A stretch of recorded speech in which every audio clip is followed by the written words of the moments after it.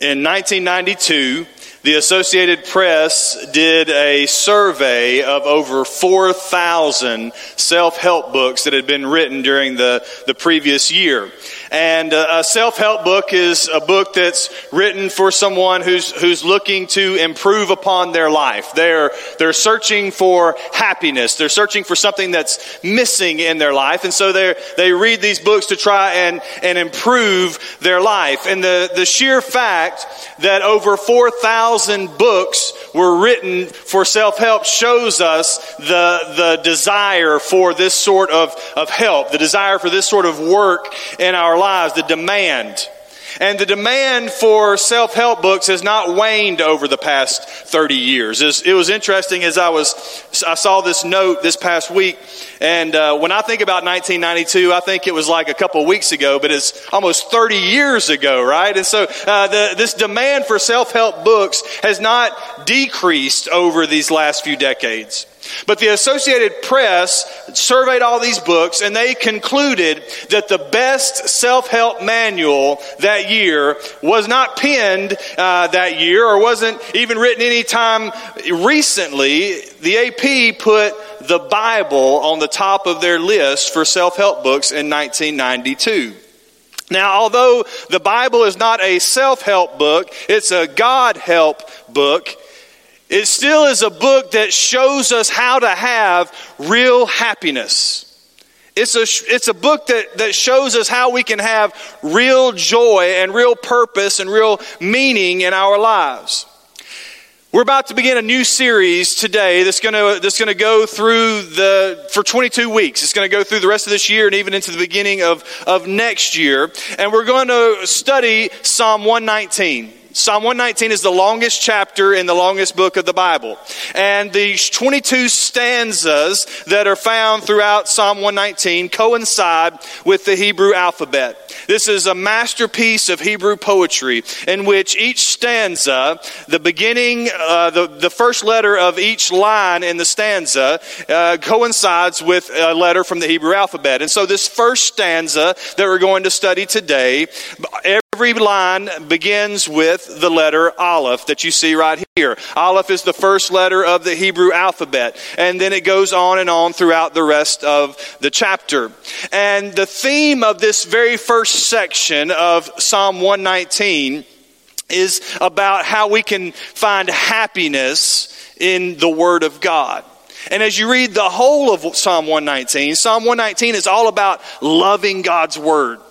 It's all about living out God's Word, treasuring God's Word. And my prayer as we go through this series is that we would grow to love the Word and to live by the Word and desire the Word in every aspect of our lives, that we would be people of the book. And so if you have your Bibles this morning, I'd ask you to stand in honor of God's Word if you're able, and turn with me to Psalm 119, beginning in verse 1.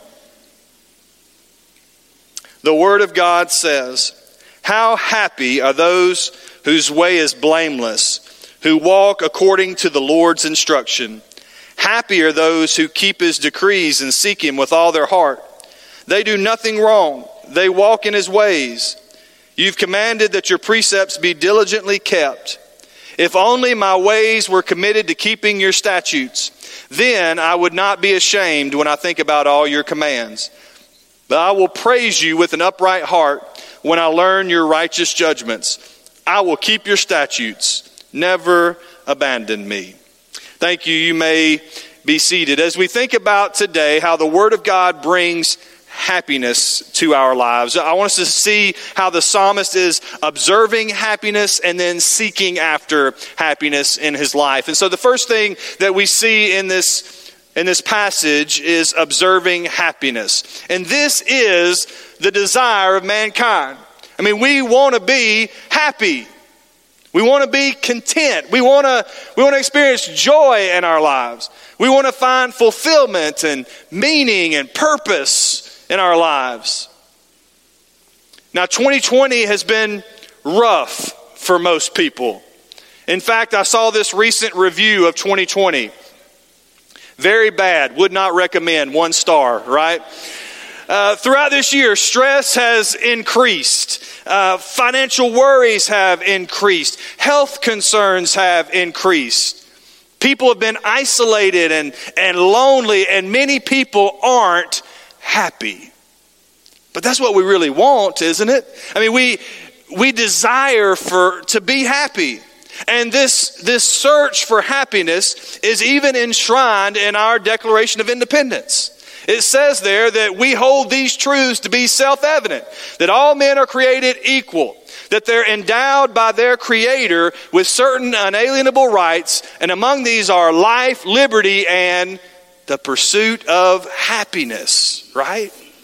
And so when we pursue happiness, where do we find it?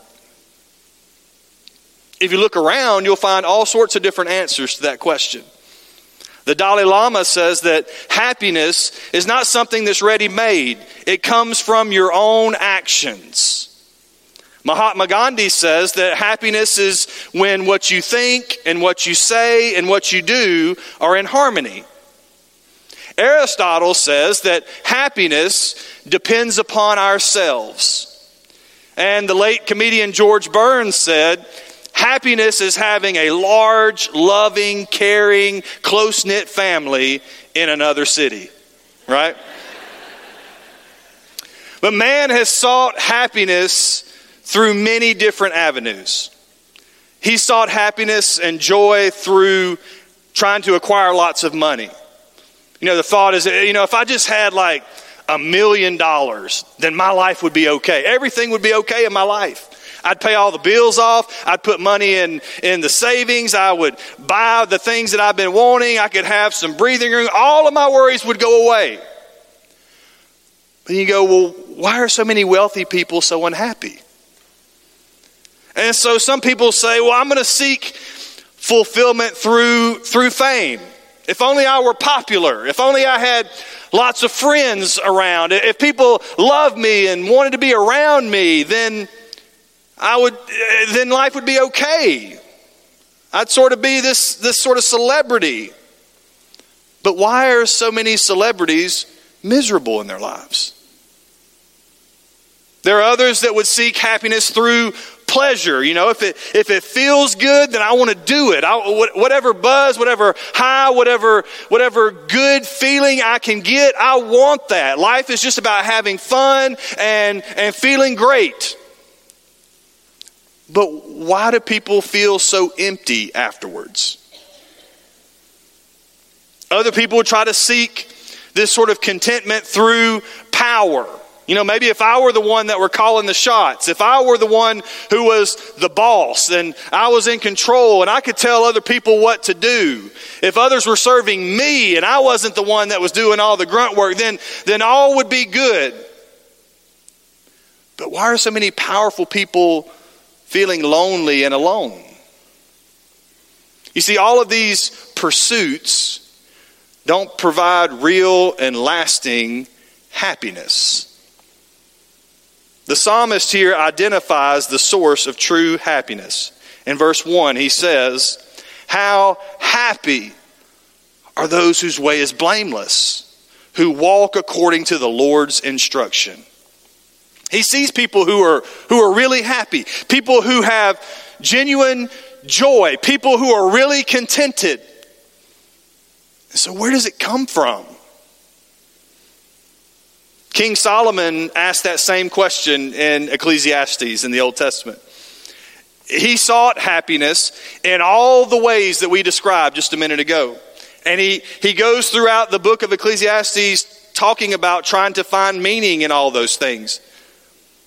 And this was his conclusion in Ecclesiastes 12:13. When all has been heard, the conclusion of the matter is this: fear God and keep his commands, because this is for all humanity. Fear God and keep his commands. Now, the psalmist here uses the Hebrew word asher. It's translated as happy here in verse 1. It also means blessed. Some of your translations might say, how blessed is the man whose way is blameless and who walks according to the Lord's instruction. And so it has this idea that you are under the blessing of God. And the way to be under the blessing of God is to have a relationship with God and to follow His word. It's only through having a relationship with God that man is truly going to be happy. It's only through a relationship with God that man finds real contentment and fulfillment and joy. In fact, you can have joy and blessing in a relationship with God even if you aren't rich or famous or pleasuring or powerful. And that's because you were created by your Creator to have this relationship with Him. It's a need of mankind that all of us has inside of our heart. Without God in his life, man is always going to be empty. He's always going to be searching. He's always going to be wanting purpose and meaning, something real. But through faith in Jesus Christ as your Savior, you can have this relationship with God. You find forgiveness. Your life is transformed. In fact, the Bible says it's like you're born again. You're on a way that's called broad, that leads to destruction, the Bible says. But Christ redeems us and He sets our feet on a path that's straight and narrow that leads to life. And through this relationship with Christ, we're washed clean by His blood. We're given His righteousness, and our way is now blameless. He says, how happy is the one whose way is blameless. The only way that your way is going to be blameless is if you are forgiven and washed clean by the blood of Jesus Christ. And so as a man walks on this path, he finds that it's a lot different from the path of this world. In fact, it's the way of God. He says, how happy are those whose way is blameless, who are walking according to the Lord's instruction. And so on this path that the Lord sets us upon as we enter into a relationship with Him, this path of discipleship, we now know the law of the Lord. We can no longer claim ignorance, saying, well, I didn't know I was supposed to live like that. Or we can no longer claim obstinacy. I'm just going to do what I want to do anyway. Instead, we are now choosing to follow the word of the Lord. So in verse 2, he says, happy are those who keep His decrees. Happy are those who seek Him with all their heart. In verse 3, he says, they do nothing wrong. They're walking in His ways. And they're doing that because that's where the blessing is. And we see the importance of the Word of God, because this is how we can know God. This is how God has revealed Himself to us. This is how we can know how to have a relationship with God. God has shown us the way of salvation through His Word. This is how we can walk in a way that pleases God. God gives us instructions here in how to follow after Him. And so what is the description again of a person who does all these things? He says he's happy. He's blessed. He's content. He's joyful. He's alive. And the world would tell us that if you live that way, then you're not going to have happiness. This way that the Bible teaches, that's backwards. This book right here is just trying to restrict you. It's trying to hold you back. That you're going to be missing out on life if you follow this. But as we look all around at the people around us, experience tells us a different story. And more importantly, God tells us a different story. He says the man who walks in the way of the Lord is not boring. He says that man is blessed. And so here we find the psalmist observing happiness. But the second thing that we see in the passage is this psalmist seeking this happiness. He paints a picture here of what life is like when you know God's word, when you're obeying God's word, when you're in a relationship with God and fellowship with God. And it's a picture that we hope for. I mean, when you read these verses, you say, that's what I want in my life. I mean, we began this sermon by saying, this is really what every person wants. They want happiness. I want to be blessed. I want this sort of joy and contentment. But maybe you go, well, my life is so far from that, I can't even imagine being there. I can't even imagine what it would be like to experience that. I mean, my life is in turmoil. My life is marked by frustration and by failure and by sin, angst, all the hardships. But if you look here in the passage, that's exactly how the psalmist felt. In verse 5, that's what he says. He says, if only my ways were committed to keeping your statutes. He's saying, I really wish my life was like that. He's saying, I wish that my life was committed to keeping your statutes, Lord. Now here in East Tennessee, everybody loves Dollywood.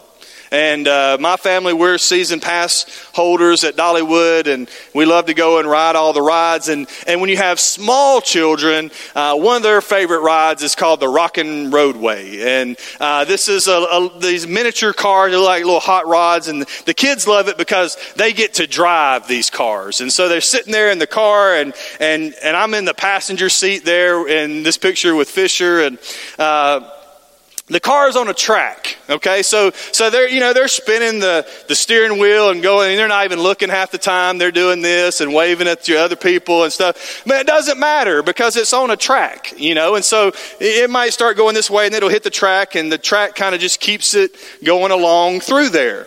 And so, I would never, ever let Fisher sit in the driver's seat in my truck as we go down Interstate 75, okay? But I don't have any problem sitting in the Rockin' Roadway with him behind the wheel. Why is that? Because I can trust that he won't go off course. And that's what the Word of God does in our lives. It keeps us on God's course. It keeps us on a path that God says He will bless.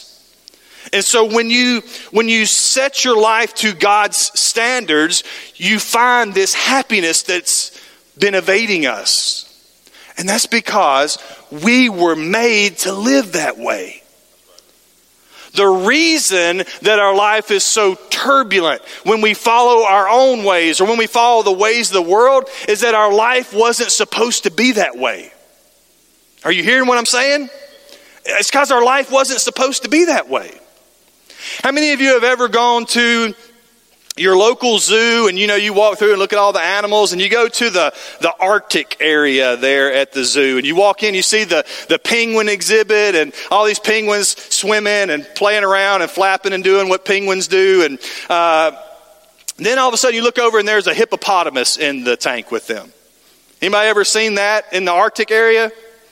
Of course not. Why? Because they're not supposed to be in there. I mean, they would die in there. I mean, it's a Arctic climate, and they live in the tropical zone. They need hot water and sun and things like that to live. That's where they're supposed to be. And the reason that we feel guilt or shame is because we weren't supposed to choose sin. Adam and Eve were placed in a garden paradise where they had perfect fellowship with God. But when they chose to go in a different way, when they chose to live in sin, they went off course and everything was destroyed. Sin came into the world. Our fellowship with God was broken. The earth was broken. They felt shame and they hid from God.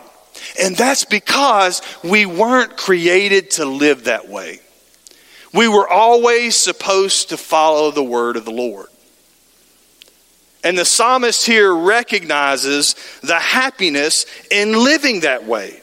He says there in verse 6, then I would not be ashamed when I think about all your commands.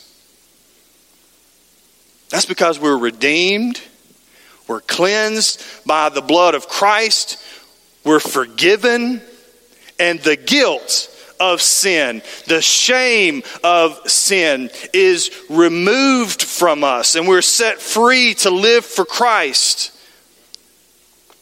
That's why people who are convicted when they have sin in their lives, just like Adam and Eve, try to hide from God. That's why we often will avoid church and avoid the Bible or avoid Christian friends and family when we are living in sin. It's because it's a reminder to us of the shame, of the guilt.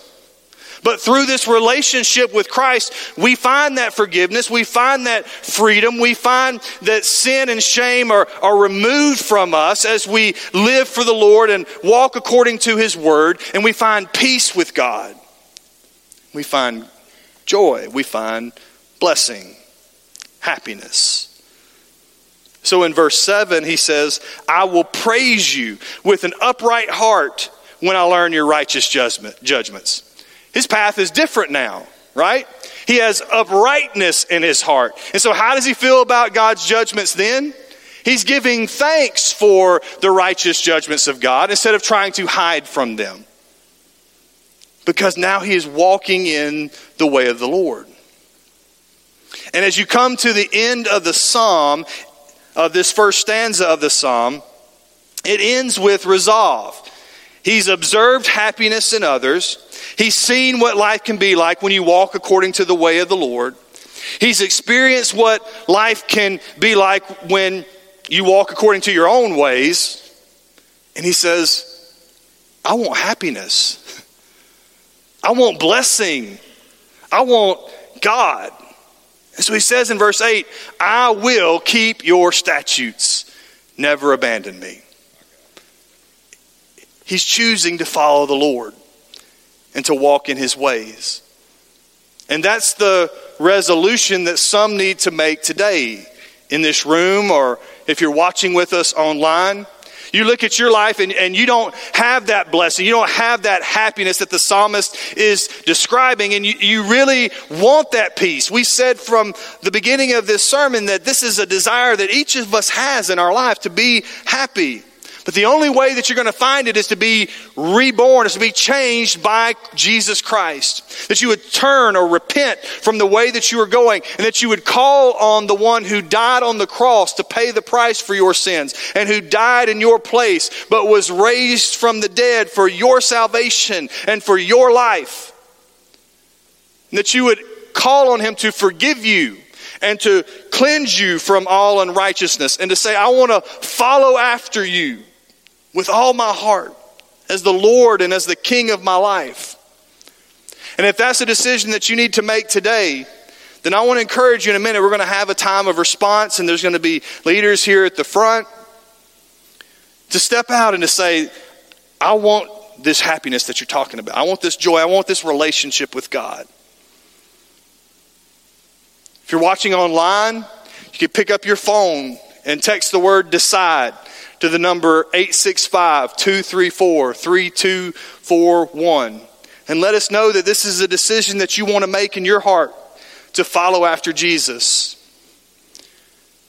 Christians, as you are thinking about this passage of Scripture this morning, maybe you realize that you need to reorient your life to the commands of God.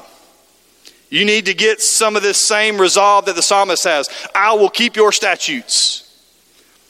I mean, you know that God's way is the right way, but maybe you've been following a different way a lot of the time. Maybe you've kind of veered off course.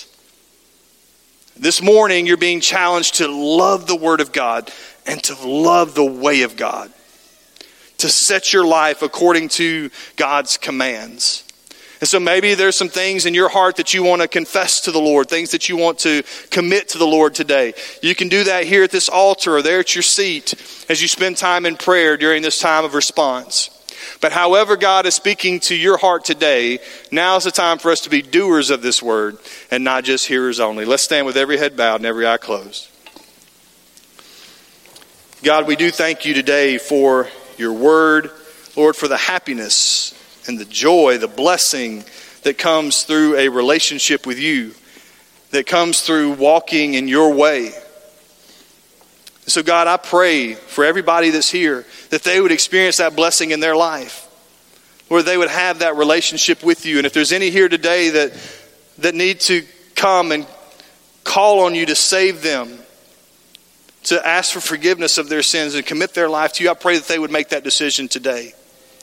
Lord, for Christians in the room that say, I hear what the word is saying today, that real, true happiness and peace and contentment comes from walking according to your way, Lord. And I know that I've gone off course in this part of my life. I've disregarded your word in this area of my life. And today they want to commit those things to you. And so God, move in our hearts during this time. We ask it in Jesus' name. Amen.